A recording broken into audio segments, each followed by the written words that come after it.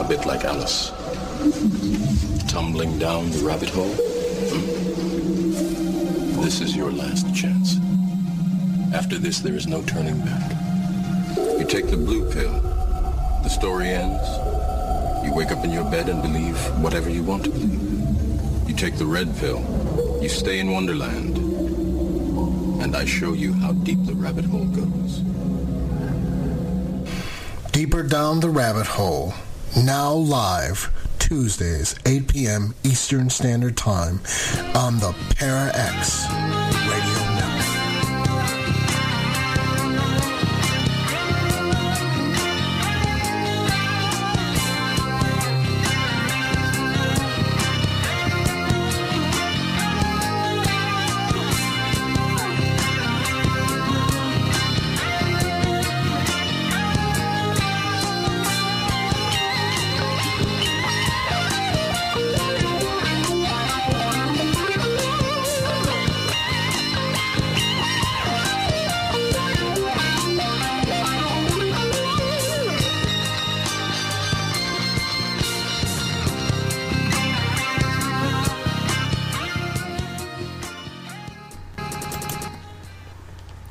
Hello and welcome to this week's episode of Deeper Down the Rabbit Hole. This is your host, Jason M. Caldwell, joined tonight with James Stovall, Shaman Jim, Two Snakes.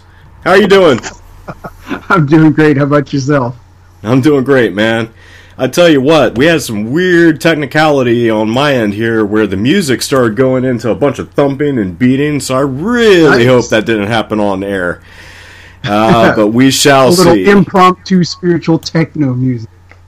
I know, right? It's like I don't even have a turntable. I do have a microphone, though. Nice. So, I want to remind everyone, because, you know, oh man, it's been a long week. It's been a long day. I think we're going to talk about herbs tonight, and I could use some herbs, but that's a whole other story. I want to talk about Do Magic and the fact that there's a challenge going on right now, and Jim is taking part in that challenge, so he's going to tell us a little bit about the challenge that's going on at domagic.com with a K as we speak. Yeah, Do Magic Challenge this month for December, we're doing a meditative challenge, and it's been really fascinating so far. So you can approach this from a lot of different angles. There's people that are approaching it from a pure meditation angle. Can you empty your mind? Can you clear your mind of any sorts of thoughts?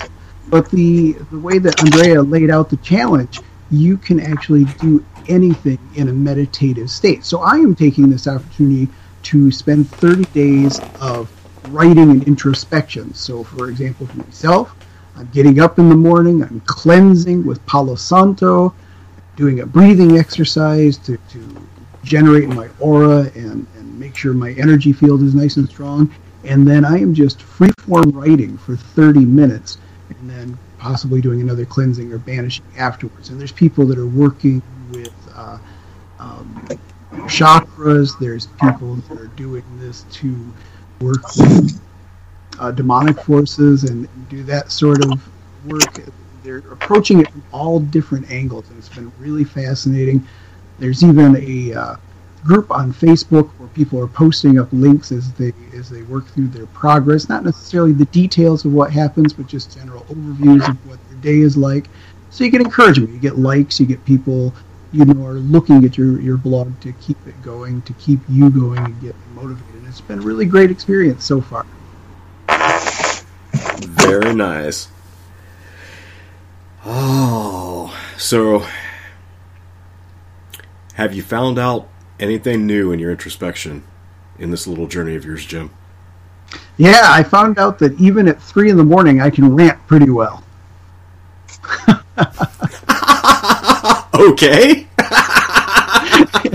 It's amazing. No, sometimes, I'm using it, I'm calling it freeform writing because sometimes there is a story that I'm working on. I am working on a novel.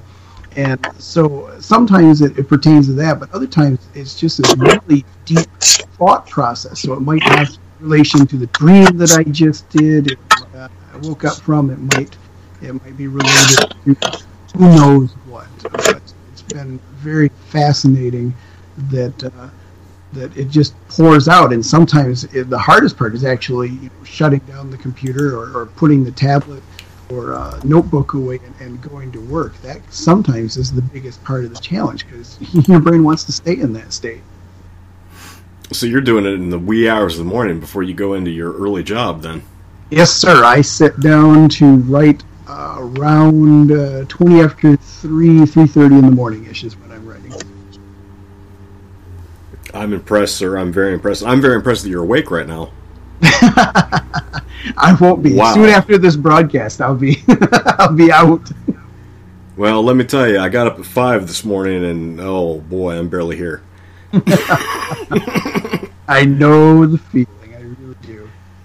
So, I want to apologize to tonight's guest, Brian Hornbeck, because we tried to have him on, at least a month ago, maybe a little bit longer than that even, and things went horribly technically wrong. Jim, why don't you tell folks about what Brian is into and what you know about Brian, and give him a little intro and explain to the audience why we might have a little bit of a hiccup with the audio tonight. Yeah, well, everybody, Brian is coming to us tonight from Quartzsite, Arizona, where he is running his stand. He sells crystals and herbs and does educational work and healing work. I had the pleasure of meeting Brian a few years back, and he is, in my mind, the foremost expert on sage, especially the white desert sage, all kinds of herbs. He is a traditional healer who originally is from my neck of the woods, actually. Now he's been living down there, lived in Mexico and all over the place, and he does amazing healing grids and all kinds of fun things about that. You can see his new website at TerraAlchemy.com. That's T-E-R-A, 1R, TerraAlchemy.com. And with that, I'd like to welcome my friend Brian Hornbeck. Hey, Brian, how are you? I'm pretty good, James. Thanks for having me on. It's pretty fun. Been a while since I've seen you. It's nice to talk to you here like this. Yeah, well, we should apologize to him on two fronts because we failed to have you on last time because of technical difficulties, and now tonight we're forcing you out of the hot tub. That's not out of the herbal bath. That's not a good thing. Yeah, it wasn't really a hot tub. I just had my feet in the herbal bath, and some of those herbs I'll talk about tonight, so we'll all get that vibe anyways. Ooh, awesome. I like it. So for the people that are not as familiar with you as I am, how did you get started in this whole path that's led you down through southern United States, Mexico, all over the place? Oh, well, let's see. It all started with a Reader's Digest article that I read in the bathroom at my friend's mom's house when I was in college, I guess. And I should go back to me reading Lord of the Rings when I was 10 and wanting to be Gandalf. Well, that probably counts. But no, I read this article and I found it fascinating, and I started meditating. I bought a book. I bought the book Chakra Healing by Keith Sherwood back in the 80s, and just started meditating and started feeling really good. And had been making jewelry and stuff at the time, and someone handed me a slip of paper with the spiritual healing or the healing properties of some stones, so I started doing clandestine healing for my friends with jewelry, and then finished college, came out to California, and kind of took that a little farther and started doing laying down of the stones for people. And in my journey in 1990 from Michigan to California, leaving Michigan, there wasn't a lot going on, like in the public eye, or like that I had access to with, as far as spiritual things, as far as like learning about natural medicine.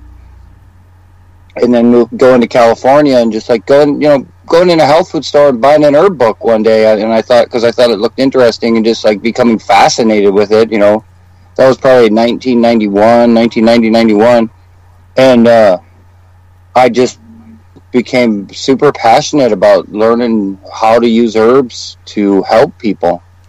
later on, I moved down to San Diego from Orange County, where I was living, and met some cool people. John Finch and Jane Richmond in particular, who run the Self-Heal School of Herbal Studies and Healing. Took a bunch of classes with those guys, and now I teach at their school frequently in San Diego. Just kind of one thing led to another. I ended up in San Diego, and then pretty soon I was in Mexico and at the Mexican National Festival of Medicinal Plants, and got invited from there all over to do healing work, to share knowledge about herbs. That was probably 2001, and then worked, with the group from the Mexican National Festival of Medicinal Plants for several years, teaching there on and off, and I was a representative when I lived in Tijuana of the Mexican Guild of Traditional Medicine. And just kind of working with the indigenous groups in like the little villages down in the south of Mexico. I worked a lot with the Purépechas and Otomí, and then up in Baja where I lived in Tijuana. Getting to know some of the traditions of the Kumeyaay and the Pai Pai and Kukupala there. That's quite a journey. That's really amazing. Well, I think it's really awesome that. That to become so accepted, in an age where now you're hearing, everybody's really kind of frightened because of cultural appropriation or to, have things leveled or that at them. That I don't know. It's just kind of cool that you're so accepted and everybody. You went from going down to hang out and learn to teaching and traveling and teaching. I think that's an amazing transformation in its own right. Well, it was interesting because I went down to to the workshop to take a workshop, and then the workshop I signed up for was something really super basic. That it was actually rustic acupuncture, and I thought, oh, cool, we're going to use pine needles and cactus needles, right? Sweet. And I thought that'd be fun. I thought it was some kind of like pre-Hispanic acupuncture, right? We were going to do, and what it ended up being was just 5-element theory. And I'm like, I talked to the teacher who was an expat, an American expat, and he's like, "Why are you in this class? You could teach it." I'm like, "Well, I realize that now. I'm leaving. I'm going to go." It was cool because they had an herb walk going on right when I kind of left the classroom, and I ended up on the herb walk, and my Spanish was pretty bad at the time, but a lot of the herbs that they were pointing out I knew. They had yarrow and mugwort and stuff that grows up there where I live too, and so I started talking to people in my broken Spanish about how I use the herbs. And the guy leading the walk, he didn't know what the herbs were for. He just knew what the plants were. Really? Yeah, so people started inviting me all over Mexico. Like there were like 20, 30 people on the herb walk, and they all started giving me their addresses and getting a hold of me and having me come to their village and do healing and work with the people. And then different other, traditional healers would invite me to come share knowledge with them, share some good food too, it was Mexico. Oh, yeah. Which is definitely part of the journey there, right? Yeah, I would, a lot of meals along the way. Right? Because I would get invited to these places, and they would really, as I was doing healing with the people, and sometimes I'd have like 20 people in a day where we do consultations. I just work all day for days, and they would treat me really good because I came there to help them, right? So their best dishes, their best food that they made, they would always try to show me, oh, this is our food from our village, So wow. It all went along pretty well with my style of I like good food and I like to help people, Oh, it's really that's really neat. And it points out how different cultures value their healers still a lot more than the North American culture. I think in a lot of ways. Oh yeah. Like in May, I was invited down to Cheran, Michoacan, to teach at a festival of traditional medicine there this past May, and this is just like an Indian village way up in the mountains in the middle of nowhere, and they paid for my way to get there and stuff because they wanted me to come teach at their thing. It's like, to me that's just like such a huge honor. Right. Yeah. Is that quite a difference from what you experienced even just across the border in Quartzsite, or is that? How would you compare the two? The two places? Yeah, like like culturally, is even when you cross in the United States, you're not.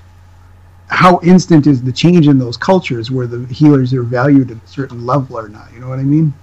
Well, the thing is, a lot in the border towns, the healers are really valued, and a lot of people place a lot of stock in especially herbal medicine, because what I found when I lived in Baja California, in Tijuana for 17 years, is that the people, almost everyone I met, they were given, as a child, they were given herbs for ailments by their mother or their grandmother.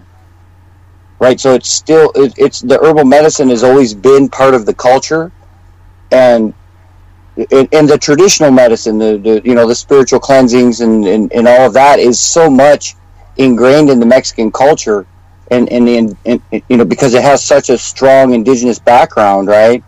It's everyone knows about it and wants to.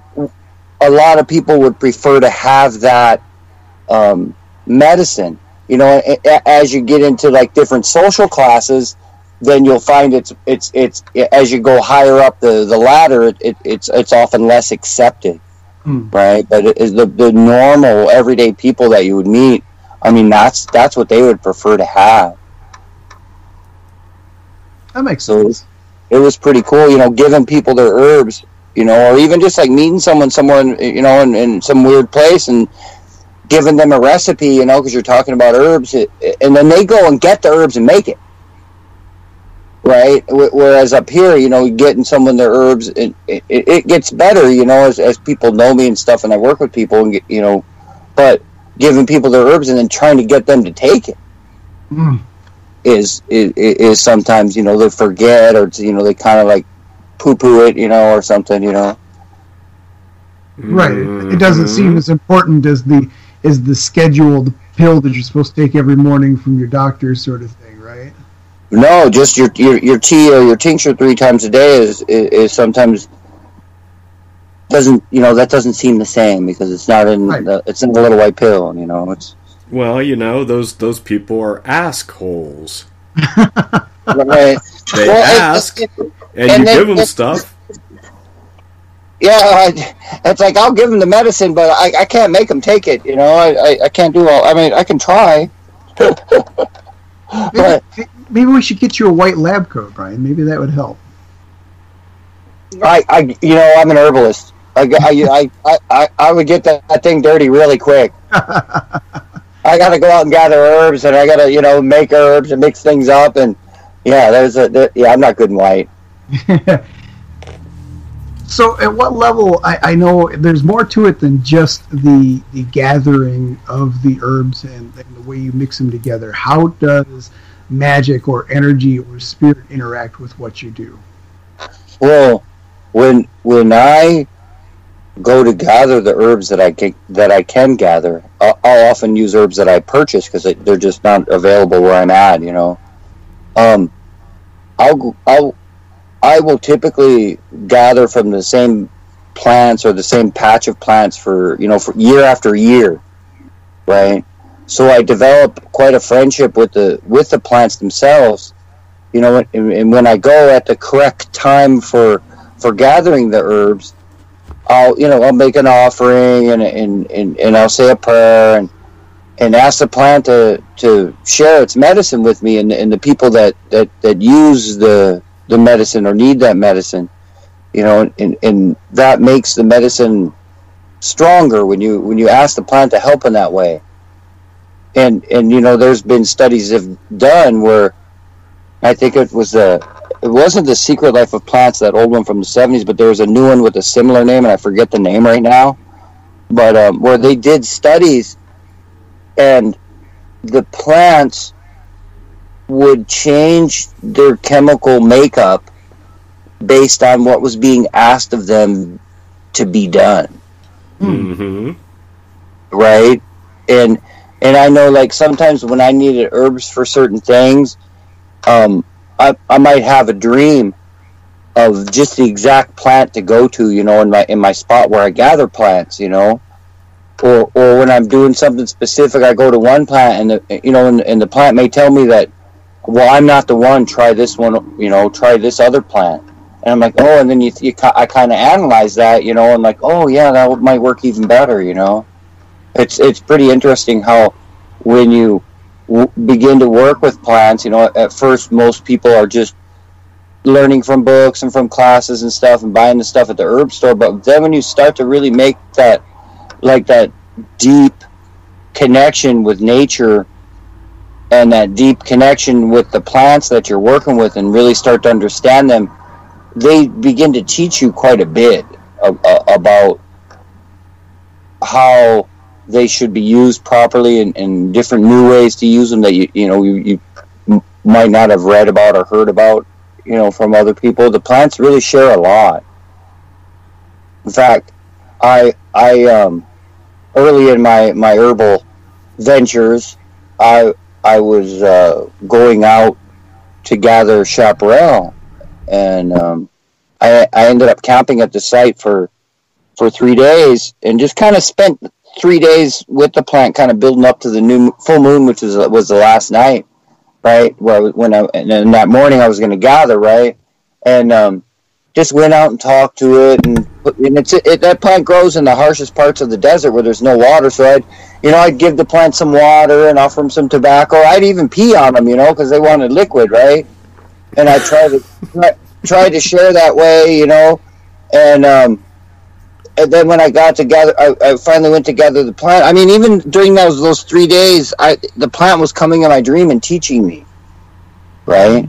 The chaparral plant was coming in my dream and teaching me. I walked up to one plant and I thought, well, I need to use the restroom, so I'll share my liquid with this plant.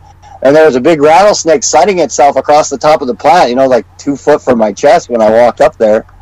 And we just me and the plant and the snake, we just looked at each other and we were all good. And I just kind of did my business and backed away, and it was cool. The snake didn't even move. Wow. And when I went to gather the plants, I was gathering from these, a bunch of little beautiful looking plants, and I got to one really great big one, the biggest one around, and I asked that plant if I could take some of its leaves. And the plant clearly said no to me, right? But me, kind of being a fledgling herbalist and really kind of not understanding what I was doing, but kind of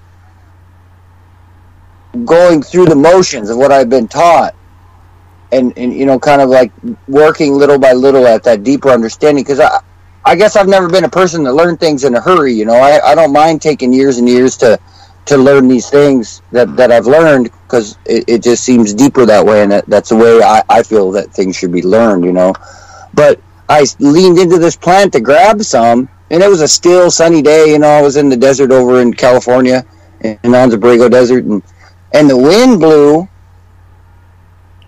and that plant slapped me really hard across my face. Wow. Like really hard across my face, because I was going to go take some of its leaves after it clearly told me no. And so it just changed my whole way of looking at everything right at that moment, with my standing there with my face stinging. I dumped all my water, I peed on the plant, I gave it some tobacco. I'm like, oh yeah, help me out, thank you so much. And so, go ahead. So it's learning about herbal medicine, and then learning how to connect with the plants.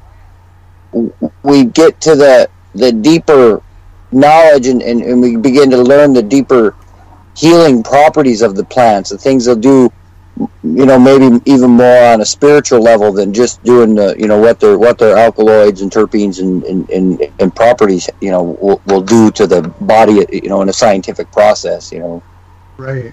Well, the reason I was going to say that you're the second herbalist now that I've had this conversation with, and you and he are saying the same thing, and it was my observation as well that I asked them, and I'll ask you the same thing, that sometimes the healing a plant provides goes way beyond what's listed in any book. And your relationship with that plant can open up healing that isn't listed in any one book, or even if it is something that, like, say, a willow tree, you might use it for treating pain or something like that. But if I've got a really good relationship with a willow tree, I might actually be able to use that willow for a lot more than is ever listed in that book and get really excellent results. Is that something that you would agree with? Oh yeah, for sure. I mean, if you read about white sage, for example, there's gonna be some uses for it. If you're just looking up, trying to find out information about sage, then you're not specific, as to the white sage or the Salvia apiana, the California sage. You'll mostly get information on common sage, garden sage, right? Then when you get specific and look up the white sage, you'll find that usually in any sources I've seen a fairly limited amount of uses for it. I do a talk on white sage. I've done 4-hour talks just on white sage, Yeah. and showing the people how I've used it, or how I use it. Because, most people just know the sage bundles and they burn it because they want to clear something out, or they just, have it in their bathroom to burn, because it smells nice, but it goes so far beyond that.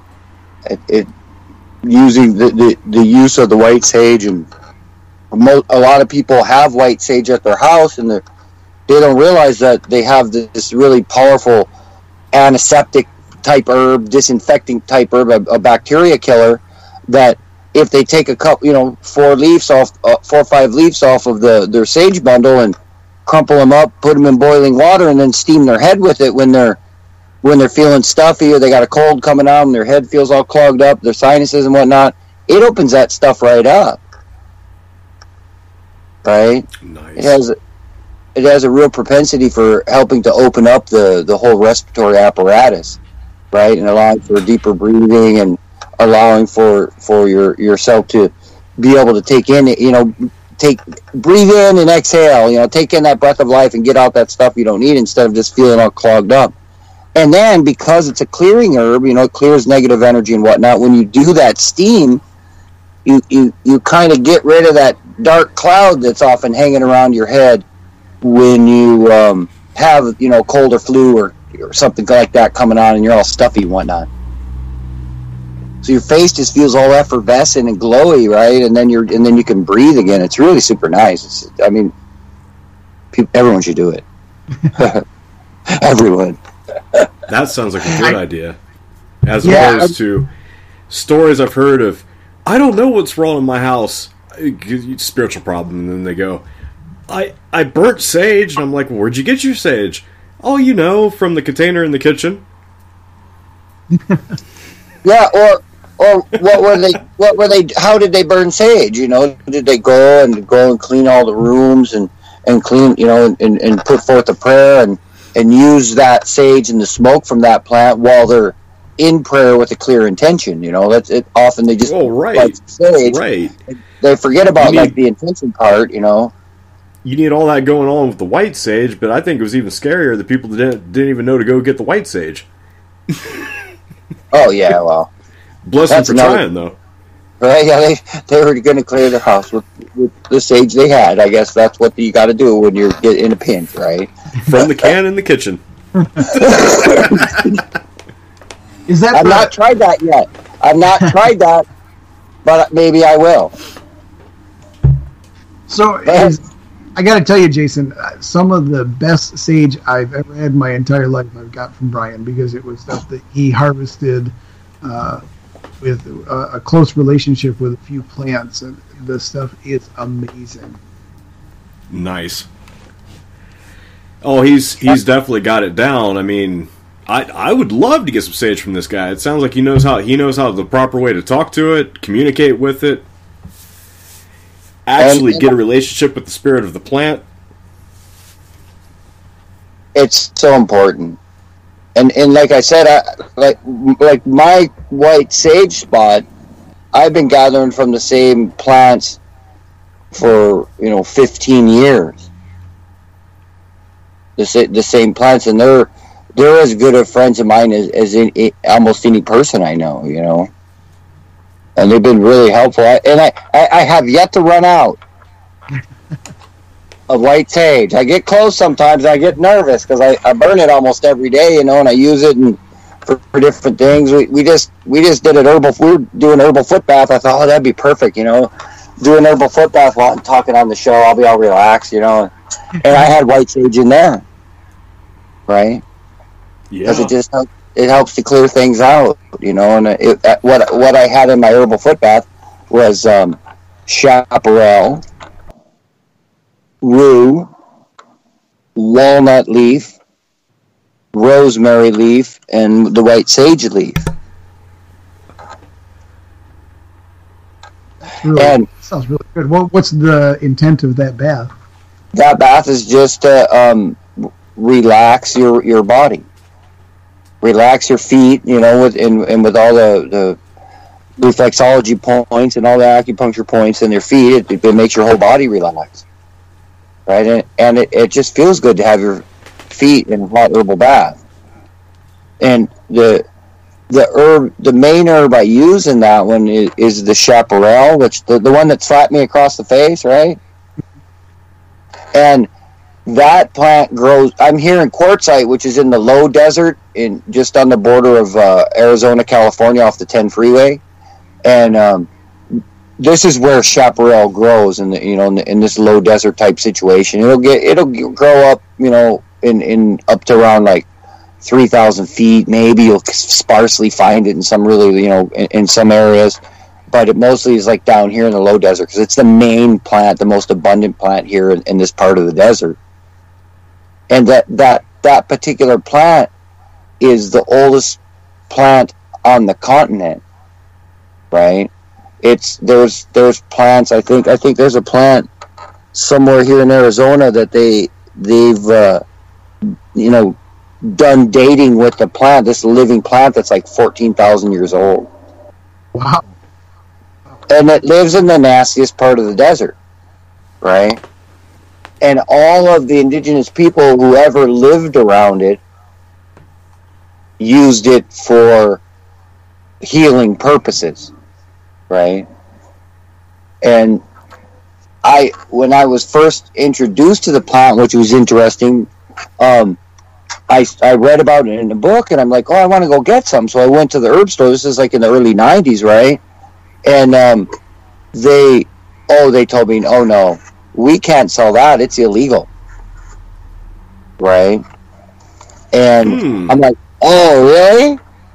So I was kind of at this, I gotta get it, and I felt like I was like, trying to buy some other kind of herb, right? Because I had to sneak around and ask people and find the right guy. And I went out to this. I was doing some work in Palm Springs, and I was out there, and I saw this little herb store. So I went in, and I asked the guy about it.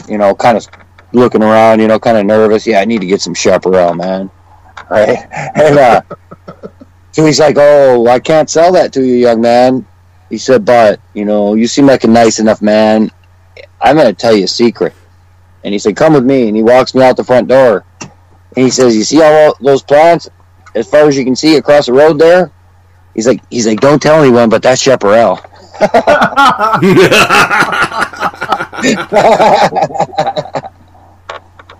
So the plant had been made illegal. It's not illegal at this point. They sell it in stores now, but it got put back on the market. But it got banned.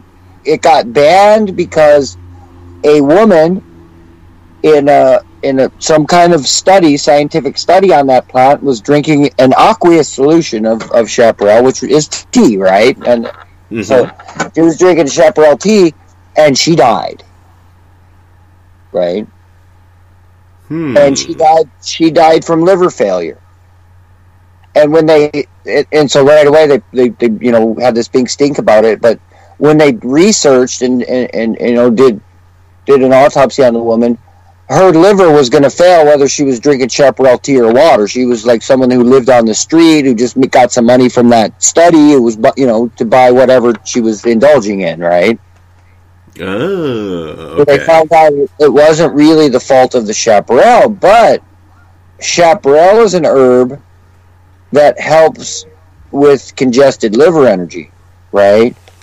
It will, sometimes when the liver gets sluggish, right, because it's backed up energetically, you'll start to have a problem.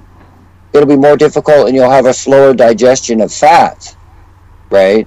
So the chaparral will affect the liver by helping to produce a more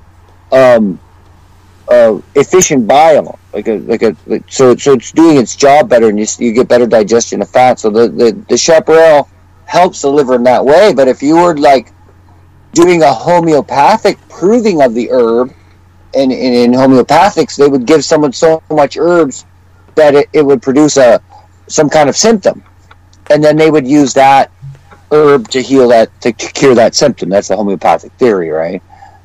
So seeing that and how this was almost like a homeopathic proving, when the liver was that far gone, right? And no telling how much they drank, because I never found a copy of the study or anything. I just know of it, right? Actually was, this woman was dying, but it was kind of like was this like big homeopathic proving of the plant, which was interesting. I thought. I use chaparral. I like for the most part externally, and how I was first introduced to that by this Yaqui medicine man that I studied with in the 90s. He would use chaparral and rue, like a couple big handfuls, and make a really strong tea and put that in a bathtub for people who were experiencing paralysis from stroke. Right? And having now treated many people, with paralysis type symptoms, what I think that the chaparral does is it affects the synapse of the nerve and helps to regulate how it's firing. So it brings it back into balance when you use compresses or baths.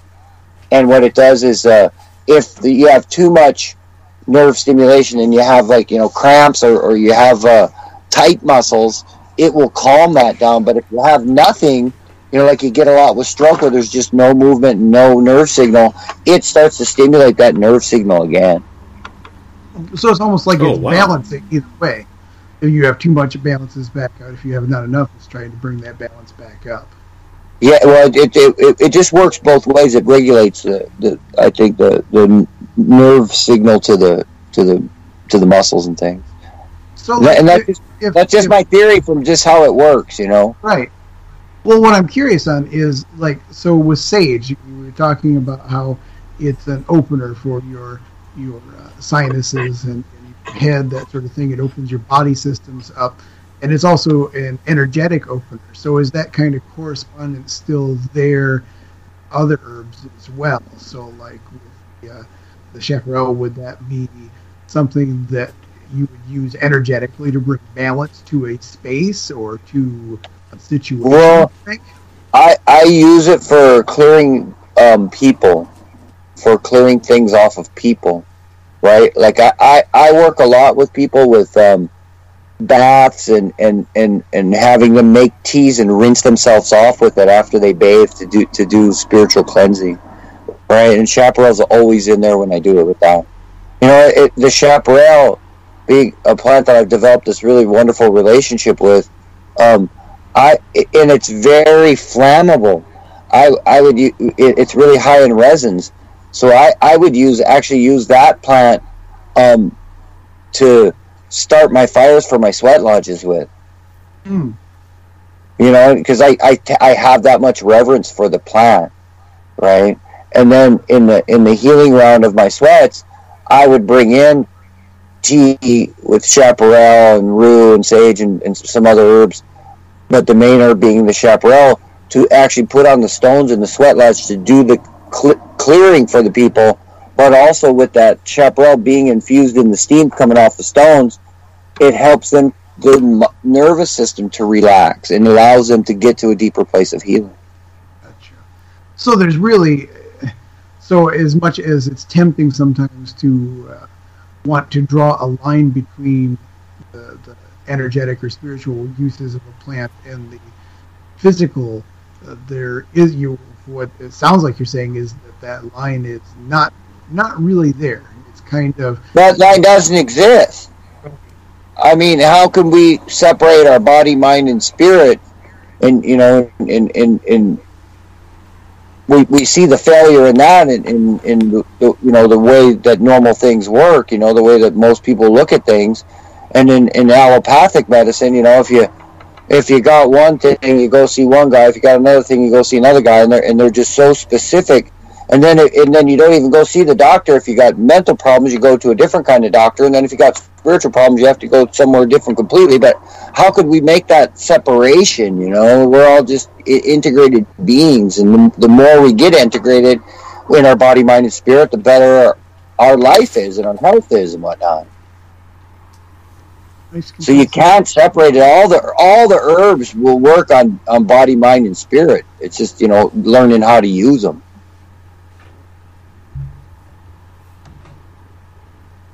And knowing when, it's interesting as an herbalist, right? As someone I've spent, close to 30 years working with herbs, and I've treated a lot of people, probably thousands of people, right? I'm reading a book, one of my friends and really good author on herbal medicine, Matthew Wood. He says in one of his books that, I pity the young herbalist because it takes about 15 years to really understand what you're doing with herbs, right? and I laugh when I read that because I teach herb classes to a lot of people, and some of them are pretty gung-ho, and they're like doing this and that, they're doing exactly what they're taught. But I could, that you don't really get it. You really got to work with a lot of people and work with the herbs and be with the plants and things. And I like that Matthew Wood said it takes 15 years. I would always tease my students with. It's funny. I chuckle when you mention that name because not even realizing that two of you were friends, that was the other herbalist I was speaking of earlier, because we were having I interviewed him once, and we were having a fantastic conversation about, like in my case, I've got a really good relationship with walnut. I love walnut.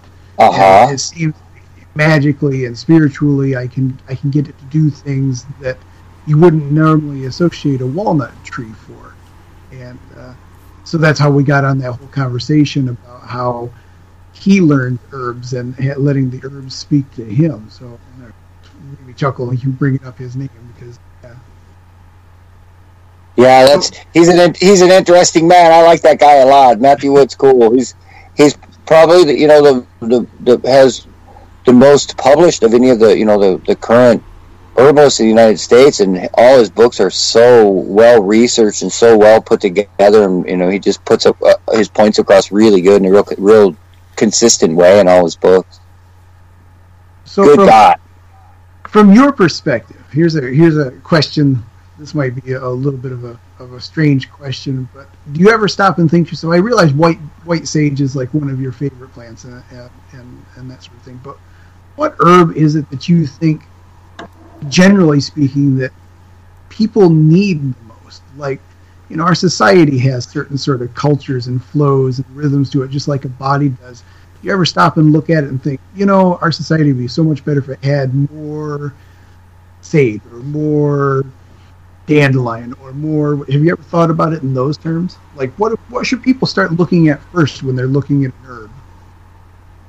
Well, the way I treat people is I figure out what their body energetics is like, and how the problems are presented, and I treat the underlying problem, and then if the symptoms are which may take a little longer sometimes, but then if they have like symptoms that are really bugging them, I'll address those symptoms as well, right? Because cleaning up the root of the problem cleans up the whole problem.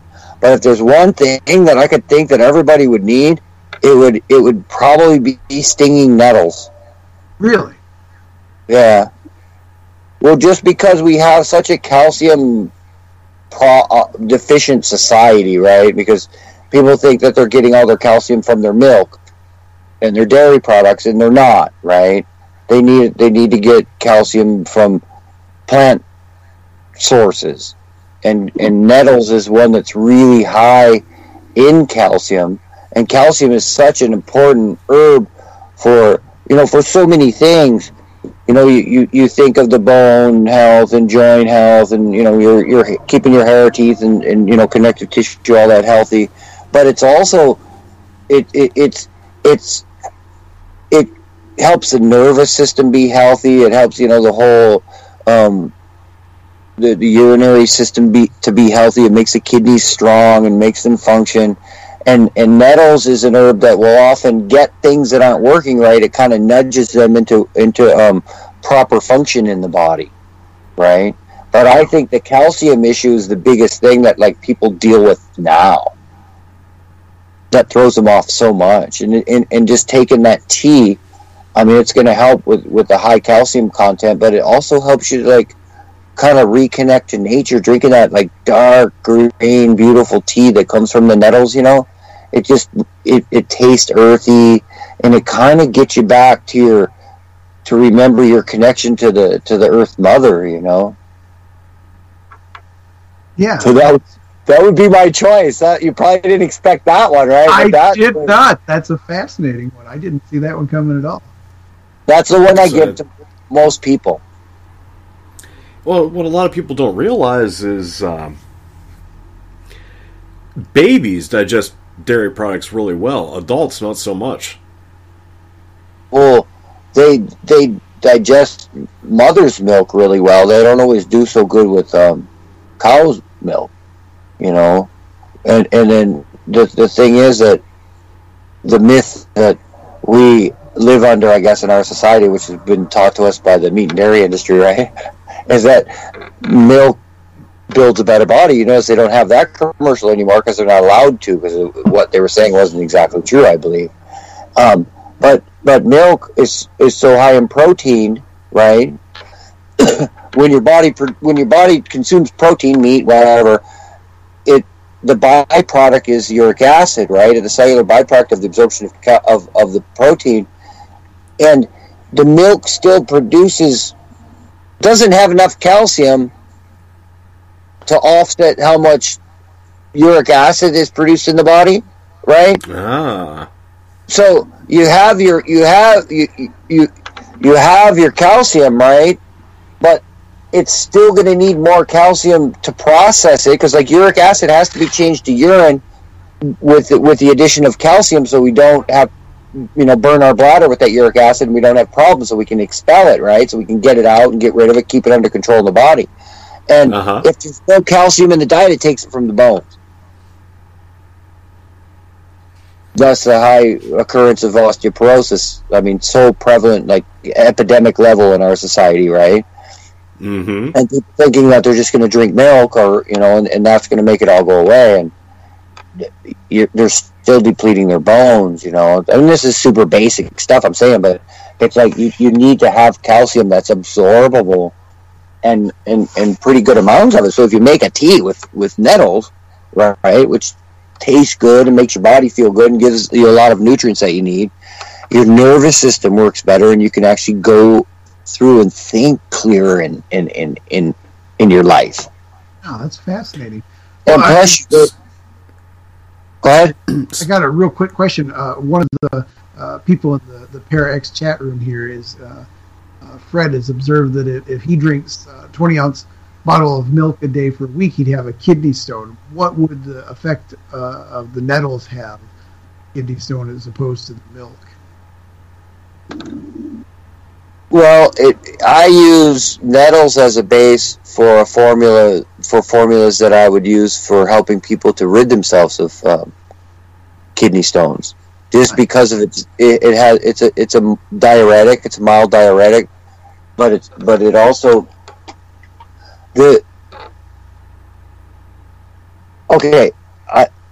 I don't know because I'm not a scientist, right? Right. But I remember back, several years ago, I listened to this talk from this guy. I don't remember his name even. And he was talking about how when animals get calcium deposits and calculi or stones in the kidneys, they would up the intake of calcium to the animals to help deal with the problem. Wow. Right? Because a lot of times what happens is it's not that it's that the calcium isn't being absorbed properly, right? Or the calcium when it's like for example bone spurs and stuff, right? And again, I'm not a scientist. I'm just like an herbal guy that thinks about things. People have bone spurs and have no calcium intake, and then they try to get them off calcium, right? I think where the bone spurs come out, where those things come out, is that's where the body's actually leaching out calcium to reabsorb it, right? Yeah. So once you get calcium back in the diet, your body doesn't have to leach from your bones, and it doesn't have to have this buildup. It uses this completely absorbable and usable calcium from a plant source to do what it needs to do, right? Of course, when I'm treating, like if I was to treat someone with kidney stones with the music or the herbs that have been traditionally used in traditional medicine, right? I'll use certain stones to break up the stone, but I'll also use diuretics and then soothing herbs so that they relieve they get some relief, in what they're dealing with. Right. Now, how much do you just mentioned stones there, and I know I've seen, anybody that's listening, if you follow Brian on Facebook, you're going to see like tons of photos of these gorgeous crystal grids that he puts together, doing some really amazing stuff there. How often do you use stones along with the herbal? Is that real common for you? Oh yeah, I'll do a lot of things with people, to help to balance them and calm them and get their energy in alignment with the stones in conjunction with the herbal medicine. And then, and even if I'm doing, like I teach crystal healing, I've been doing crystal healing since the 80s, right? And when I do crystal healing, I use herbs, I'll burn sage and I'll burn, maybe some other herbs that I like to burn to clear areas. And so the herbs are always included. I mean, even if I'm doing the crystal healing, I can't help but use the herbs. But when someone comes and tells me they have all this like crazy things going on, like, oh, I have cancer, you got a stone for that? It's like, I probably have something that could make you feel better, but you really need to like do a whole life change, and you need to take herbal treatment, a nice regime of an herbal treatment, and change your diet and all the way you think and all that. It's like, yeah, I'm not going to give you this magic stone that's just going to like make it all go away, What? You mean $2 worth of a crystal in my pocket isn't going to cure all my problems? Okay, I got a good story. I was set up for this one show, and this lady, she was dressed all elegant with all this gold jewelry and stuff. She comes into my booth, and she was telling me about her spiritual teacher and how she was going to be very close to this breakthrough and going to be like a spiritual master, and she needed to have a lapis lazuli stone to put in this like crown that she was making to meditate. And she's like, but what's the cheapest lapis lazuli you have? Yeah. I'm like, I just looked at her. I'm like, is that what your spiritual growth is worth to you, ma'am? All right. Yeah. So I sold her the littlest one I had for $2, and she's like probably some spiritual master now.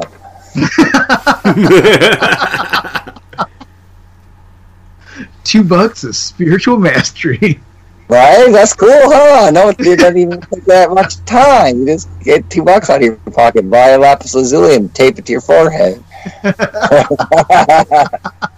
Yeah, why even invest in the crown if you got Scotch tape, right? But you know what? Yeah, that's right. You know what? Though to use it's just like the body, mind, and spirit are never separate. It's so we're integrated beings, but we're integrated with this earth and all of the tools and all of the medicines that come to us from the earth, whether it's the wind or using a feather of a bird to help clear someone off, or herbs or stones. They all work on us at different levels, and you can really use those things in combination as you start to learn more and more, work with like practitioners and therapists that know about and have experience with stones and herbs and things, and you can really do a lot of things to get your space in balance, to get your body in balance, your body, mind, and spirit in balance, and make things better in your life, So, final minute, Brian, what do you have coming up? Public appearances, and how can people contact you? Okay. My name is Brian Hornbeck, BrianHornbeck, and you can find me on Facebook that way. You can Brian Hornbeck at Hotmail is my email address. I have the Terra Alchemy, TERA Alchemy website, which is kind of under construction, so bear with me on that one. And then I'm here in Quartzsite, here making stuff. I got my camp set up, and I'll be here for the Gem and Mineral Show, which starts January 1st. My booth will open this weekend, but I'm basically here just kind of making stuff, getting ready, and just kind of chilling out in the desert for a while.